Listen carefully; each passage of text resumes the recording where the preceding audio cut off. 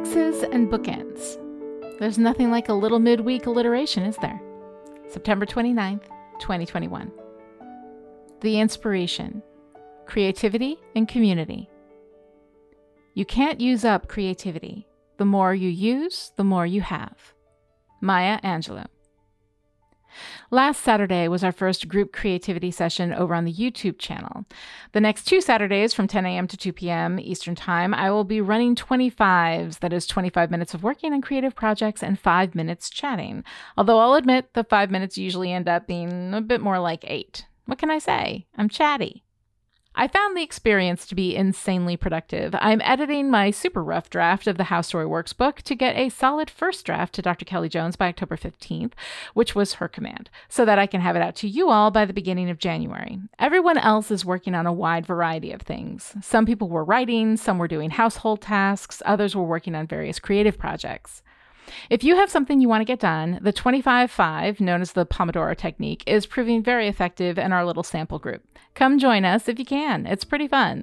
It's even possible I might continue running them from time to time after the book deadline. I have got a lot of stuff to get done in an average week, you guys.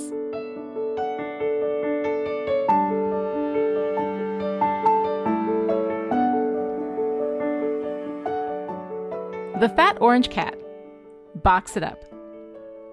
There's something about boxes, be they cardboard boxes that come in the mail with something inside that we'd forgotten we ordered, or gift boxes with some special treasure inside, or maybe something dangerous from a trickster, or a version of Schrodinger's box, something magical that offers up knowledge that doesn't exist until you look inside. Today, put a box in your writing and discover what's inside it.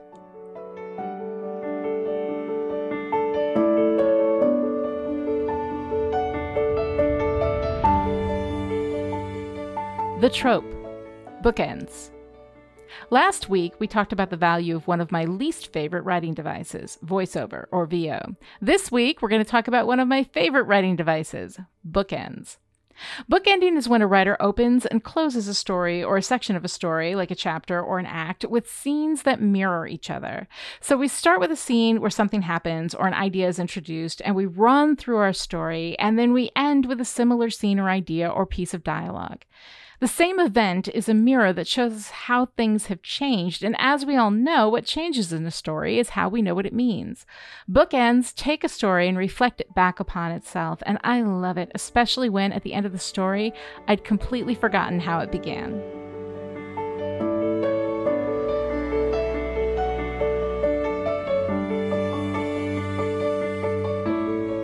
The question, Nano Prep. My recent binge of How Story Works has inspired me to jump back on the NaNoWriMo bandwagon. I'm trying to figure out the best way to approach this adventure. I won a NaNoWriMo back in 2009 and then made 2 failed attempts in 2012 and 2016. I have definite planner tendencies, but my one and only win was completely pantsed. So my question is this, and I fully acknowledge that the right answer will be different for each writer. What are your best tips for NaNoWriMo prep? Any magic spells up your sleeve? Any tried and true rituals or practices? Plantser. Dear Plantser, I'm glad I've inspired you to come back to Nano. I think it's a wonderful thing for any creative endeavor, and I love seeing people join in. But where you fall on the plotter/pantser spectrum definitely will affect the way you approach it. I think Nano, with its "hey, let's do this" energy, probably aligns most with the pantser style, someone who can run in without a plan and just do the thing.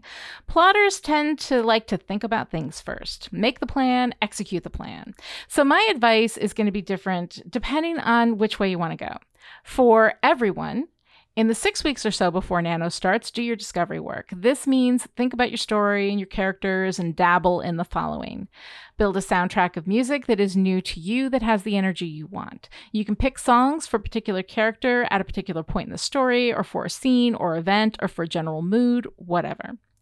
Create a collage, digital or physical, that has pictures of actors who might play your characters, settings for your story, mood art that evokes the tone you want. Pinterest is a great place to build a super easy digital collage. I like 12-inch scrapbooks with pages for different characters, events, moods if I'm going physical.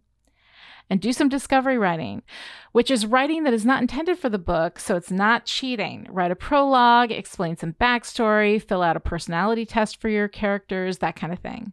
Then, for pantsers, try to forget everything you know about story structure and narrative theory until you are done. You can apply that stuff in revision. Create the marble block now, carve it later. For plotters, unlike pantsers, you need to remember your narrative theory and use it to fill out a spreadsheet detailing your story progression. What happens, when it happens, how it happens. Plot it out, but make this deal with yourself. If at any point your story needs you to deviate from the plan, you deviate from the plan. And of course, everyone should go into Nano with the intent to write glorious crap. It's really the only way to fly.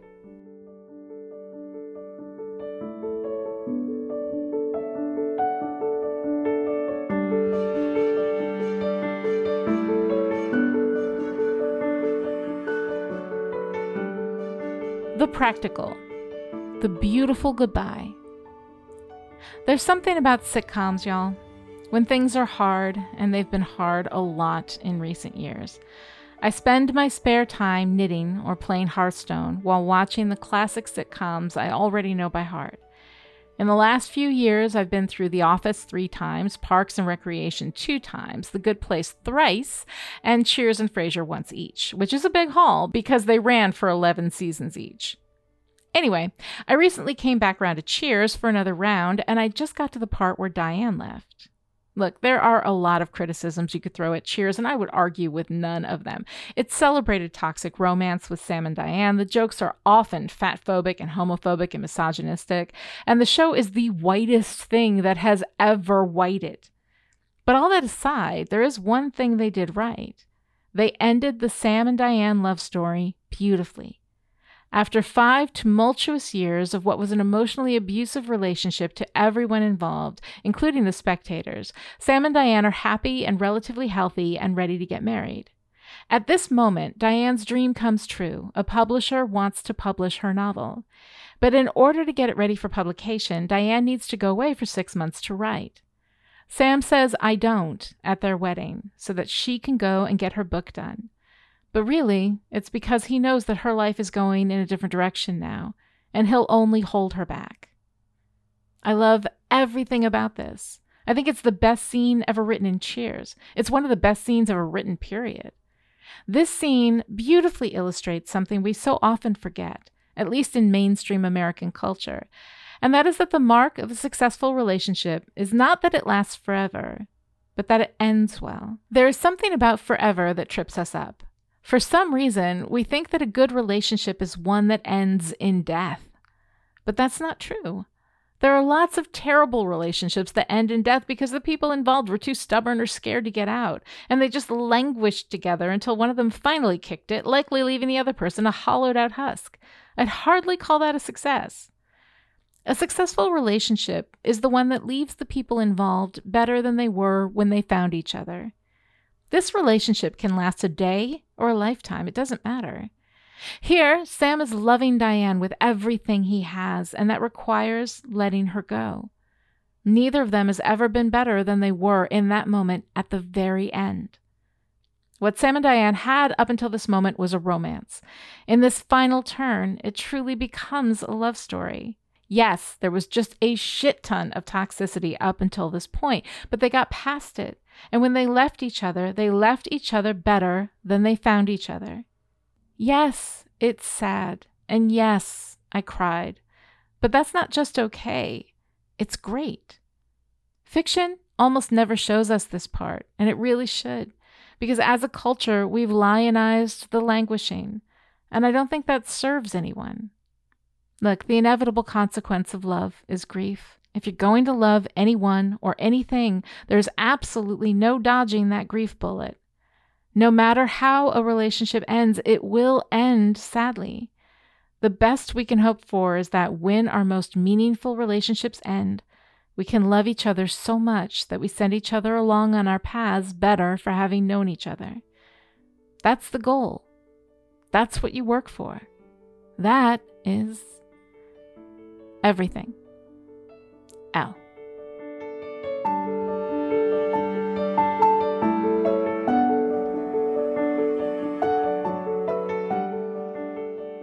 What has reality done for you lately? Prepare yourself for some truly crap argumentation. I might pull a muscle. October 2nd, 2021. Dear writer, I've been thinking about reality lately. You know, just easy, casual thoughts about the nature of existence, whatever. I'm going to share these thoughts with you, but let me say up front that A, I can pretty much guarantee that there will be no intellectual rigor in my argument, and B, that my conclusion is still absolutely 100% on the fucking money. All right, so if I'm going to talk about reality, let's start by defining our goddamn terms, shall we?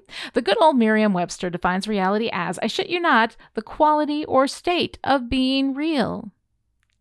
And the quality of Laniness is being Lani. Thanks ever so, MW. Well, okay, so what if we hop back a step to just defining real? There we get having objective, independent existence and occurring or existing in actuality. Seems chill, but here's the question. How do you know that something exists in actuality? Because you see it? Well, there are lots of things you see that aren't real, right? Mirages, the moon illusion. Your brain is literally a computer that draws conclusions that are not always, in actual fact, correct. Or, reality. So fine, reality is not necessarily what we can see. What about what we can hear? Well, and there, I link, by the way, for those of you listening to this, to like a bunch of articles that sort of support the point. And so I link to something about auditory illusions. So there you go. All the links are in the thing. You can go find them. Okay, fine. Then what about touching? If you can touch something, you know it's real, right? Turns out, not always. But okay, let's stop playing around with the edge cases as though it validates anything, because that's some bad faith argumentation right there. And let's talk about our general perception of everyday reality. Reality is that which is shared and confirmed by others around you, right? Mostly, except in cases of shared delusions like the Mandela effect and the fucking dress is white and gold. I don't even know what the rest of you are talking about. And clearly it's Laurel, for fuck's sake. All right, so right about here, this is when I start to panic. I don't have a rock solid sense of reality due to being raised by a narcissist who changed reality on a dime to protect her fragile sense of self. So I legit need other people to confirm my reality in order for me to feel comfortable that it is reality. But there is no version of any reality that isn't contradicted by someone, and okay. I gotta slow down here and box breathe for a minute. I cannot concede that there is no such thing as objective reality because some things are true and some things are not true. And I know this is true because I know it's shut up. Science and math are largely provable through repeated experiments testing the edges of knowledge, but even science is wrong sometimes, which is unnerving until you realize it's designed to be mostly wrong.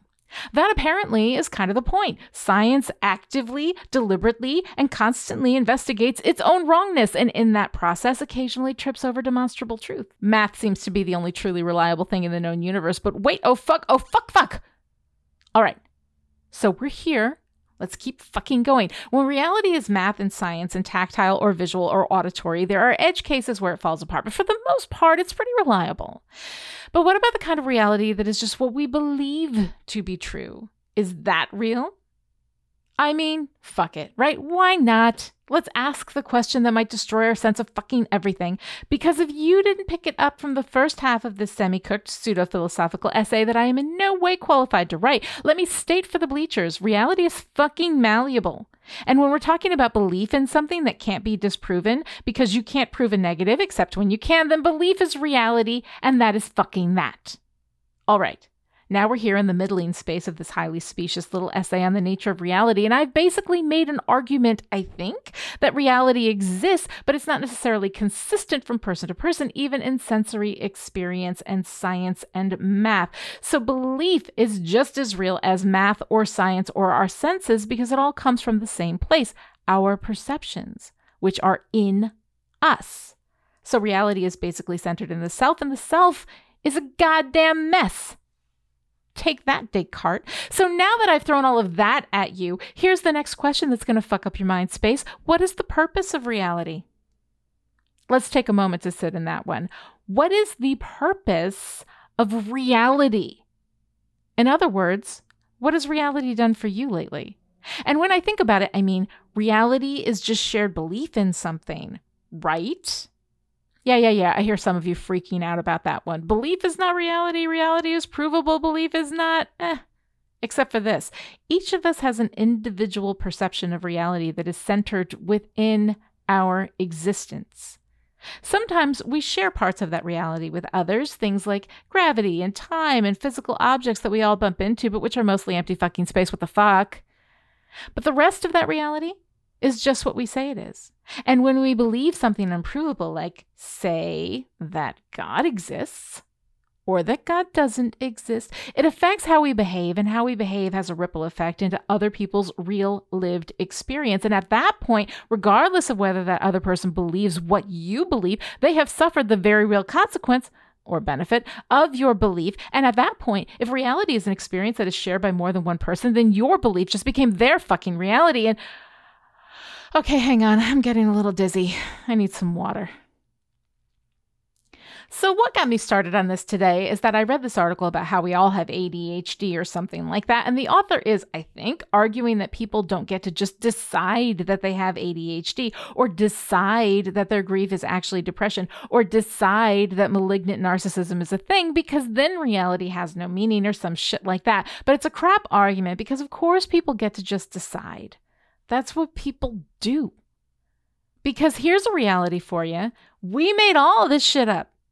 We decided what gender was and what mental illness means, and that Pluto is a planet. Oh, wait, no, it's not. And it's all fucking made up. But we made it up for a purpose, and that purpose was to share an understanding of ourselves and our universe. So if you identify with the symptoms of ADHD and the strategies for handling ADHD that someone puts on TikTok are helpful for you, then who the fuck am I to tell you, no, you're just distracted like the rest of us? Your reality is your reality, and you don't get to tell me who I am, but you sure as fuck get to decide who you are. Reality, when it comes down to it, is malleable. Your reality is what you decide it is, and my reality is what I decide it is. The prescriptive era of reality is over, which means that right now, absolutely everyone's reality is disintegrating, and we're all freaked the fuck out, and reasonably so. Reality is shifting from being externally defined by society, fully fucked but with rules that we all understood, to being internally defined by us as individuals, which is empowering, but fractious and unpredictable, and unshared is fucking terrifying. Sit with that for a minute. Reality itself is shifting. Some of it is absolutely for the good, as the power structures of patriarchy and white supremacy and ableism and classism and all that shit are finally beginning to be meaningfully challenged. It's good that we've thrown off the shackles of our externally defined societal reality, because it was harming all of us, even the people who benefited from it. But now each of us has to decide what we believe to be true and real, piece by piece, yanny by yanny, laurel by laurel, gold and white dress by blue and black dress. We're all exhausted and scared and unsure, and trying our best to unfuck the things we were taught and figure out what reality is now. Right now, every person on this planet has been ejected out of one shitty but shared and definable reality airjet mid-flight, and we are all free-falling into a new universe of WTF.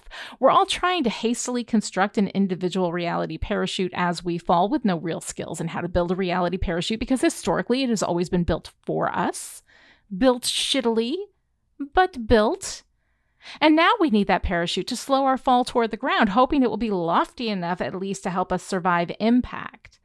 So this whole long ramble is to say reality may be malleable, but reality is not. Well, Lani, you may be thinking right now, what the fuck do you mean by that? I mean this. Reality is internally generated. Everything we perceive to be reality is generated by a quantum computer in our skulls and by our gut. There's science out there about the gut being the second brain or whatever. Maybe someday we'll figure out how it all works through epistemological means, but right now you already know. You already know what you should do about the thing you've been worried about. You already know that you're being so hard on other people because you're worried that you might not be enough. You already know who you love. You already know right from wrong. But Lani, you say, what about the sociopaths and psychopaths and the people with no moral compass? I'm not talking to them. I'm talking to you. And you know that using edge cases to dismiss an entire argument is bullshit. I know you know it because I just told you right up there. It's all bullshit. It's all bullshit, except what you already know. Living in this world has seriously gunked up the works on that internal guide for many of us, especially those of us who are younger and haven't gotten so fucking tired they just can't anymore. So I'm bringing my hard-earned wisdom of the just fucking can't anymore to you to tell you that you already know. That question you've been wondering about, you already know the answer. That problem you've been having with a person you love, you already know the answer. That thing that's been bothering you and you can't figure out why, you already know. Find a friend or a therapist and tell them about your problem, and you will tell yourself the answer while you tell them, because you know what? You already know. And when you don't know, when you're really not sure, there is only one answer: kindness. And that, my sweet darling, is reality. Everything else